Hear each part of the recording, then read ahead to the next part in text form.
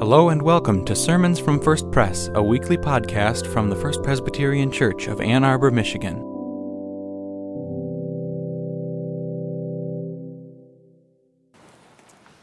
Friends, as we remember our brokenness and need for God's continued lessons for us, please join me in our unison prayer printed in the bulletin. It's our prayer for forgiveness this morning. This will be followed by a silent prayer of confession, which is actually on the second page of your bulletin. So you will need to turn the bulletin to find the silent confession. Let us pray. Hear the brokenness of our lives, precious God. We cover our ears so we cannot hear the cries of those in need, or you urging us to respond. We rush together to defend every issue that matters to us, but quickly disperse when you would call us to be your holy people. We shout as loud as we can to cheer on our sports teams, but can manage only whispers when it comes to sharing the good news. Forgive us, our everlasting Lord, and do not hold our sins against us. We lay the garments of our foolishness at your feet, so you might clothe us in grace and hope. We would feed on the spiritual food which flows from your heart, so we might be strong enough to follow Jesus as he leads us in the way, the truth, and the life.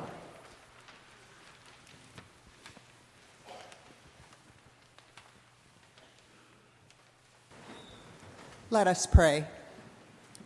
Guide us, O God, by your word and spirit, that in your light we may see light, in your truth find freedom, and in your will discover your peace.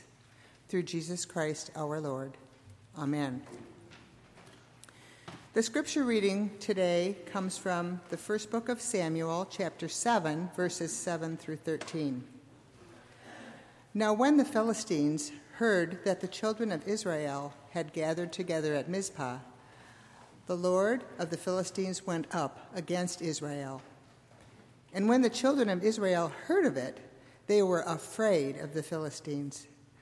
So the children of Israel said to Samuel, "Do not cease to cry out to the Lord our God for us, that he may save us from the hand of the Philistines." And Samuel took a suckling lamb and offered it as a whole burnt offering to the Lord. Then Samuel cried out to the Lord for Israel, and the Lord answered him. Now as Samuel was offering up the burnt offering, the Philistines drew near to battle against Israel. But the Lord thundered with a loud thunder upon the Philistines that day, and so confused them that they were overcome before Israel. And the men of Israel went out to Mizpah and pursued the Philistines and drove them back as far as below Beth-kar. Then Samuel took a stone and set it up between Mizpah and Shen and called its name Ebenezer, saying, "Thus far the Lord has helped us." So the Philistines were subdued, and they did not come any more into the territory of Israel. And the hand of the Lord was against the Philistines all the days of Samuel. This is the word of the Lord.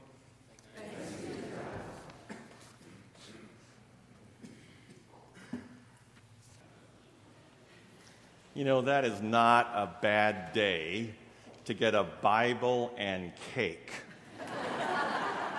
Sign me up. Good morning, friends. Okay, we'll try again. Good morning, friends. Good morning. Oh, I'm so glad you're there. Friends, it is a delight and an honor to be with you this day. I had a marvelous day yesterday with officers of the church, with elders and deacons. It was an honor and a blessing to be in conversation with those women and men whom you have called to be your leaders in this time. I'm so grateful for the invitation that came nearly a year ago from your former pastor, from Dr. Fair, a Fairfax Fair, a friend of mine for many years, from Jay Sanderford, a friend of mine for many years. I have marvelous Jay Sanderford stories. I will tell them for a small fee. Just don't worry. Most of them are true. I bring you greetings from your sisters and brothers at a place called Village Presbyterian Church in Prairie Village, Kansas, where I am honored to be the senior associate pastor there. I've been there for 2.5 years. Previous to that, I was privileged to be on the faculty of Columbia Theological Seminary in Atlanta, where I taught for 15 years. I am so honored to be with you this day. So listen for the Word of God as it continues to come to us. This is from the Gospels in the New Testament area. This is a letter that Peter is writing to the churches. It follows the Gospels. It's the end of the New Testament. This is the reading for the day. 1 Peter 2, listen for the Word of God as it comes to us. So the Apostle Peter is writing to the churches and says, "Rid yourselves, therefore, of all malice and all guile, insincerity, envy, and all slander. Like newborn infants, long for the pure spiritual milk, so that by it you may grow into salvation, if indeed you have tested and tasted that the Lord is good. So come to him, a living stone, though rejected by mortals, yet chosen and precious in God's sight, and like living stones, let yourselves be built into a spiritual house, to be a holy priesthood, to offer spiritual sacrifices acceptable to God through Jesus Christ. For it stands in Scripture, 'See, I am laying in Zion a stone, a cornerstone, chosen and precious, and whoever believes in him will not be put to shame.' To you then who believe, he is precious, but for those who do not believe, he has become the very head of the corner, and a stone that makes them stumble, and a rock that makes them fall. They stumble because they disobey the word, as they were destined to do. But you are a chosen race, a royal priesthood, a holy nation.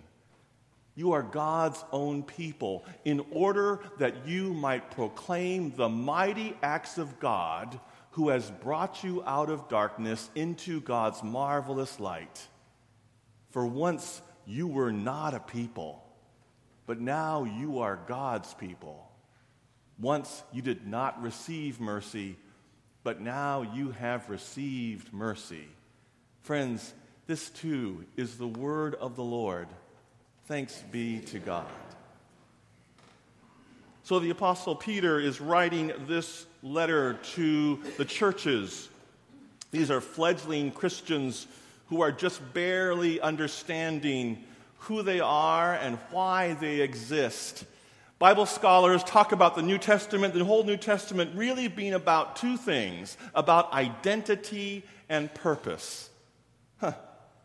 Identity and purpose. Thank goodness that question was answered for the church years and years ago. We're not worried about our identity and our purpose in these days. No, the truth is, we're trying to understand who we are and what it is that God is calling us to do in these days. The Reformed Church of Hungary is one of the oldest Presbyterian churches in the world.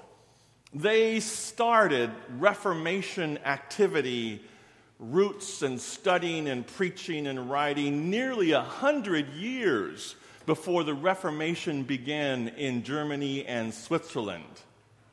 So the Reformed Church, the Presbyterian Church of Hungary, proudly was hosting an international gathering in the birthplace of the Reformation in Central Europe, in Debrecen, a university town, not unlike Ann Arbor, in the eastern part of Hungary. At the time, I was teaching at Columbia Seminary, and it was a privilege to take a group of students with me, and we were going to this international gathering of Presbyterian churches from all over the world. The global south, Europe, North America. We are excited to go.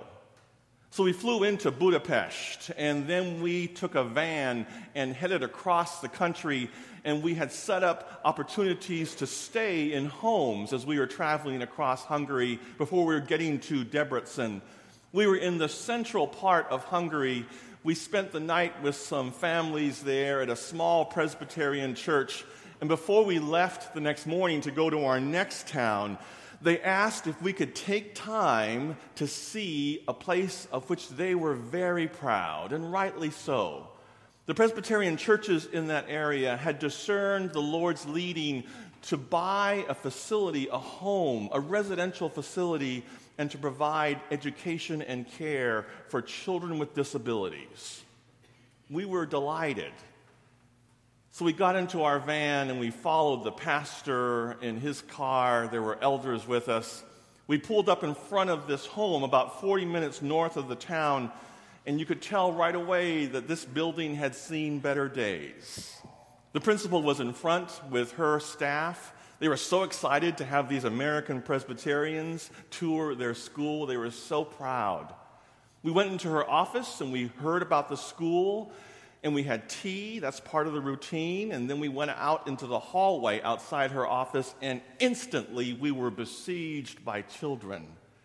Beautiful, gorgeous, delightful children. Persons with disabilities, all of them, some with Downs, some with other physical disabilities. You could tell some cognitive challenges. They were so excited to meet these strangers. Some of my students picked up some of the smaller ones and they were carrying them around. They were laughing and giggling. It was a marvelous time. And then we turned a corner and the principal said, I want to show you this part of the school. This is where we house children with severe developmental disabilities, physical disabilities, severe and profound. And we turned down a hallway into a room, and I was not ready to see. Around the perimeter of the room, there were children, all with severe and profound disabilities. And each of them was in a cage.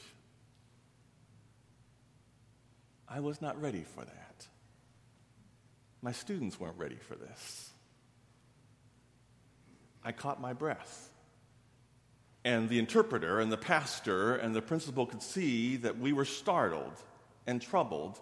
And right away she began to try to explain through the interpreter that these children, this was the best place to keep them safe. This was the best way. Otherwise, because they can't control their bodies, they would fall out and hurt themselves. So this is the best. And we don't have enough staff people. We're doing our very best. I believe that to be true.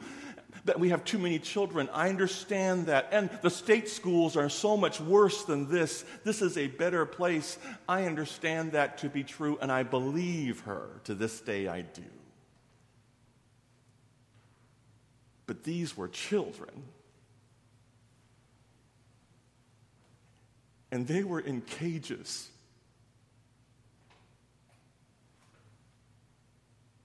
So she tried to usher us out of the room because we were visibly shaken.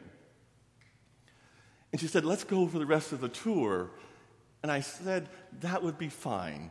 Take my students and go. I just want to spend more time with these children. And she said, no, Professor, you should go. I said, no, that's fine. Just give me a few more moments with these children. And she said, all right, but hurry. And I said, I'll catch up with you. And they left. And I went to each child. And I tried to put my hands as far as they would go through the bars of each cage. And I stroked hair, held a hand or a limb, and I said the only words that came to my heart. You are a chosen race. You are a royal priesthood. You are a holy nation. You are God's own.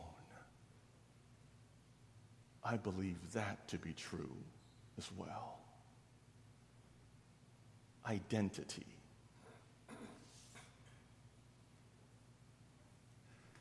Peter is trying to help these new Christians understand who they are, these new followers of Jesus Christ. You know this.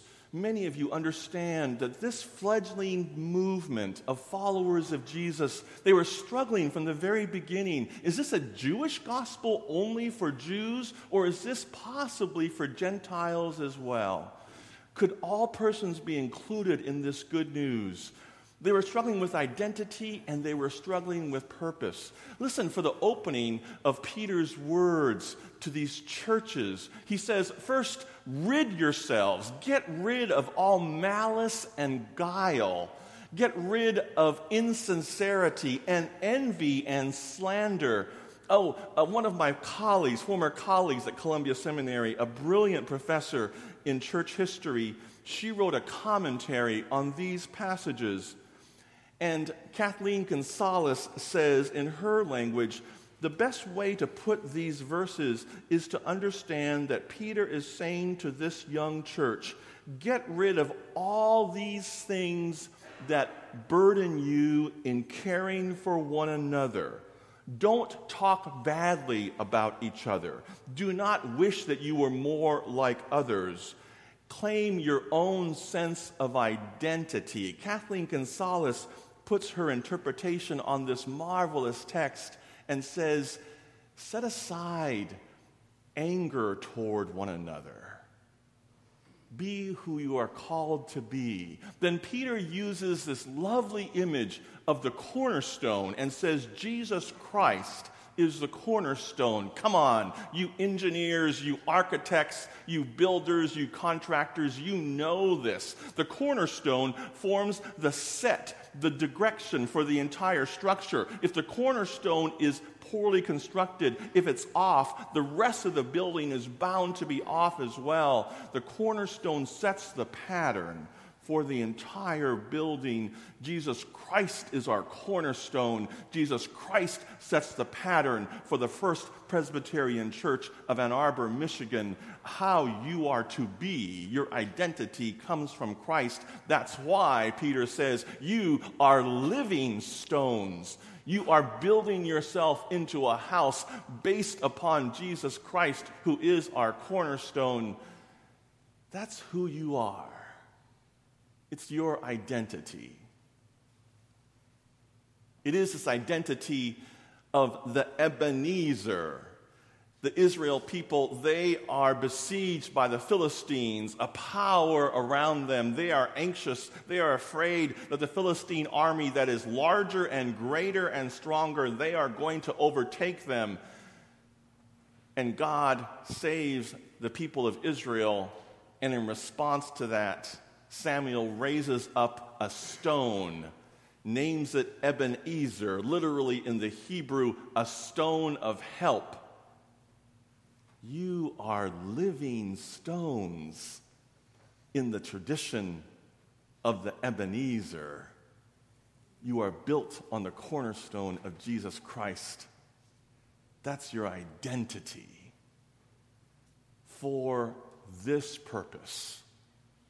You are a chosen race, a royal priesthood, a holy nation, God's own people for this purpose, in order that you might proclaim the mighty acts of God who has brought you out of darkness into God's marvelous light. You don't exist for yourselves. You don't exist for your own self-preservation. Every single time the Church of Jesus Christ has focused more on ourselves and our own comfort, we have lost our way.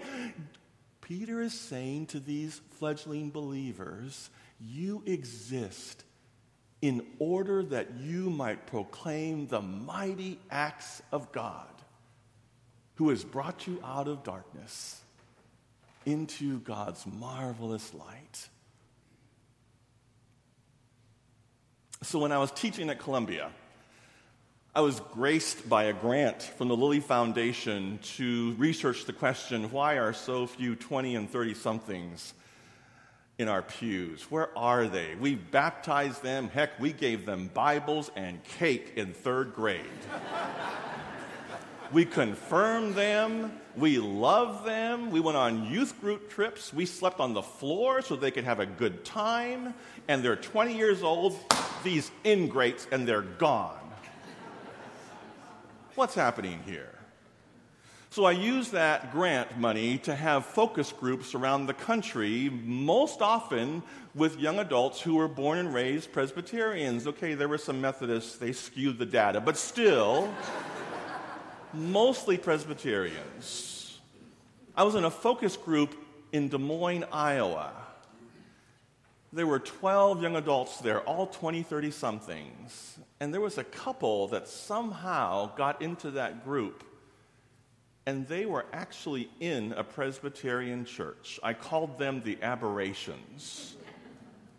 So I had my focus group conversation, I recorded all the data, and then I turned to the couple afterwards and said, I'm sorry, can I talk to you afterwards because I need to understand what's wrong with you? And they said, sure, we'd be happy to, doctor. And I said, fine. So everyone else left, and I talked to them, and they told me this story.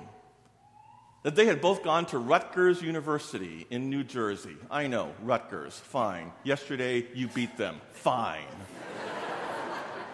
If you are prideful about that, you are really in trouble. By the way, God hates idolatry. Anyway, they told me they went to Rutgers University, met when they were juniors, fell in love, and just after they graduated, they married. They were thinking they were going to stick around in the Northeast, the only place they had ever known, and they both got recruited to different companies in Iowa. And they thought, well, golly, we don't know anybody in the Midwest. We'd never been there, so let's just try it. So they moved to the Des Moines area. And frankly, they loved it. They were able to buy a house they never could have afforded in northern New Jersey. They had great jobs. They liked the people. People were very kind. They had grown up Presbyterians all their lives. They visited a couple Presbyterian churches, but they didn't sign the friendship register. They're not stupid. They'd been there for about 3 years, and they were doing their usual routine and having a wonderful time. One morning, the young woman told me she was doing her quick monthly self-breast exam, and she felt a lump for the first time. Never had a lump before. She called her mom right away in New Jersey, and her mom said, oh, honey, it's a cyst. I'm sure we have no history of breast cancer in our family. You're probably due for a cyst. Get it checked out, but I'm sure it's fine. She said, oh, good, good. So she called and got an appointment with her physician. She saw her, and the physician said, I don't mean to alarm you, but this is worth a look. So I want to refer you to another physician, a specialist, and he'll do a biopsy, and we'll look at this some more. She said, okay, but I have no history of breast cancer in my family. She goes, yeah, I understand. That's a good thing. That's a key indicator, but I just want to check this out. She, of course, told her husband right away, and he said, that's good. We're being cautious. She called her parents back in New Jersey, mom and dad, and they said, that's good, honey, we're being cautious. She called her in-laws, told them. She goes to see the specialist with her husband, and he says, I don't mean to be alarmist, but this is worth a biopsy. We've got to take this and look at it. He called 4 days later and said, I need you to come to my office right away. She had a stage 4 cancer. He called it one of the most aggressive that he knows. He was afraid it already had metastasized. She told me they were terrified. She was terrified. She and her husband, family flew out right away, in-laws, mom and dad, her sister, her brother, and his wife. Everyone started talking about this. She was so grateful for their presence. They made decisions, and she decided, of course, extraordinary chemotherapy, radiation to follow, but they were going to do a surgery first, mastectomy. And she was terrified about that, but this was important. They got to the hospital with her family, and they were checking in, and the check-in person said, religious affiliation. They said, oh, Presbyterian. And they said, what church, what congregation here in Des Moines? And they said, we haven't really affiliated with the church. The husband said, yeah, there's one place we visited twice, but we can't recall the pastor's name. The clerk said, that's okay, just tell me the church. So they told him the church. And a chaplain called the pastor, said, there's a couple here. She's going to surgery in a few hours. And he said, who are they? And she said, well, they said they don't know your name. And he said, okay. And she said, oh, they're a young couple. And he said, I know them. They didn't sign the friendship register. He said, in our church, young people stand out. He came to the hospital within 20 minutes, introduced himself. He stayed there the entire day. Husband told me that the pastor was marvelous, such a comfort. Prayed with parents, in-laws, sister, brother, sister-in-law, prayed with them. Surgery happened. They get home to recover. Everyone leaves to go do work because everyone has jobs, and they've mapped out when they can come back and spend time with the couple. But there were 3 days when nobody else was there. It was just her and her husband, and he had to go back to work. On the second day, there was a knock on the door. She is not expecting anyone. She's lying down upstairs. She's sore and tired. She ignores it. Knock is persistent. She gets up, goes downstairs, annoyed, and opens the door, and there is a lovely older woman there, and she has a bag with her. And she says, hello, are you? And she says, yes, I am. Who are you? He goes, well, I'm from church. And she says, what church? And she says, oh, and she names the church. And she said, and the pastor told us what's happening. We've been praying for you. We are so sorry about this. And I brought you a casserole and some rolls and a fresh pie that I just baked.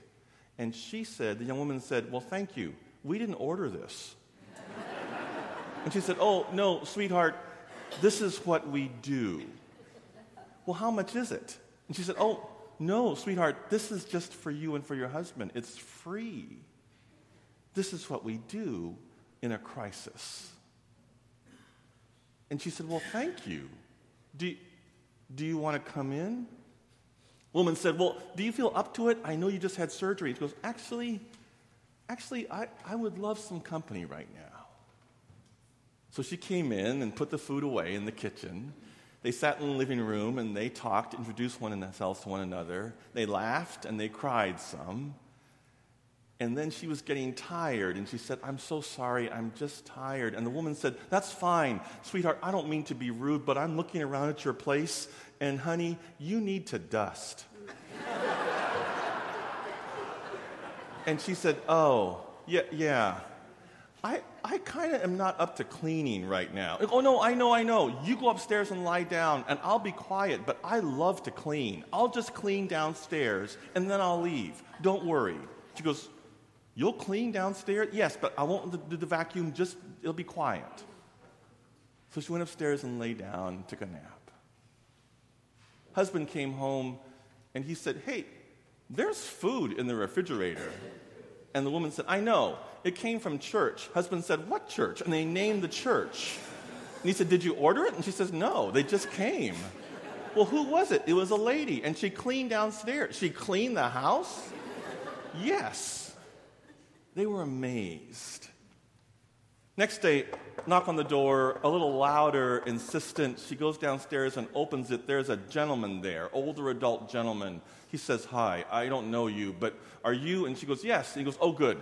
This is a chicken dinner, and it's not finished because you have to finish it in the oven, and it's important that you get it right. There are instructions there, because if you mess up, I'm going to get yelled at, and I don't like getting yelled at by my wife.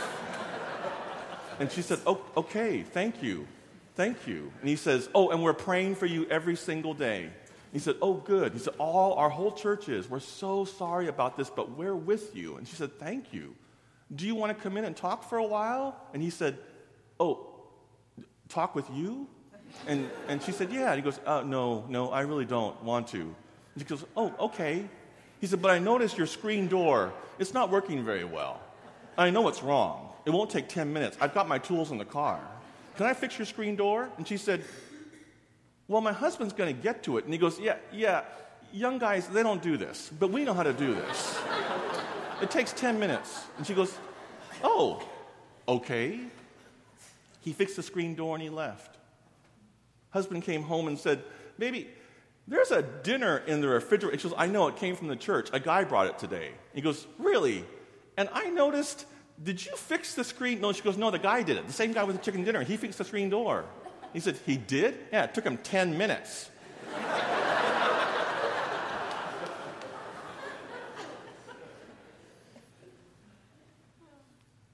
This is a congregation of about 65 people, East Des Moines, mostly older adults.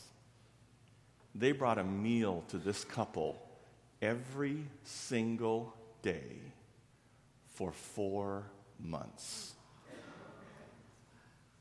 Husband turned to me and said, we have never eaten so good in our whole lives. He said, we have frozen casseroles until Christ comes again.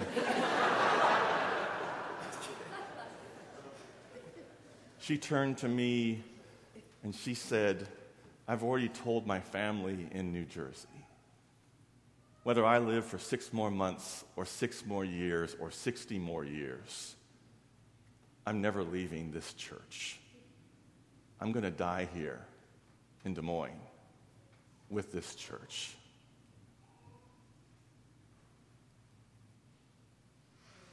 You are a chosen race. You are a royal priesthood. You are a holy nation. You are God's own people. Why? In order that you might proclaim the mighty acts of God, who has brought you out of darkness into God's marvelous light. Do you understand? Once you were not a people, but now you are God's people, because once you had never received mercy, but now you have received mercy. That is your identity. That is your purpose. Not for us, but for the glory of God. And for a young couple that was terrified and convinced they were alone. No. Because of the Church of Jesus Christ, no one is ever alone. In the name of the Father, and of the Son, and of the Holy Spirit. Amen.